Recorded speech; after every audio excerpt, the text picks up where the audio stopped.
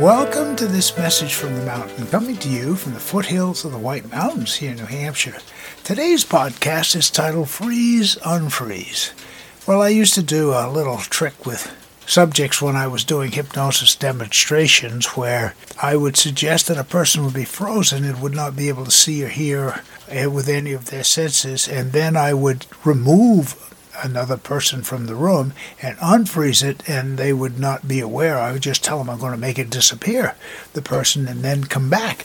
And then eventually I would bring the person back, sometimes sitting on the lap when I did it again. It was really kind of a funny skit, but I think about the brook and it's freezing and unfreezing this time of year as the weather keeps doing that, ups and down. Then I think about people's thoughts and how we freeze thoughts, and we have them there and we're stuck with them. And then how do we unfreeze those thoughts, the old paradigms that don't work anymore? Well, it's sort of like the weather and like everything else. It's being aware of where you are at the moment.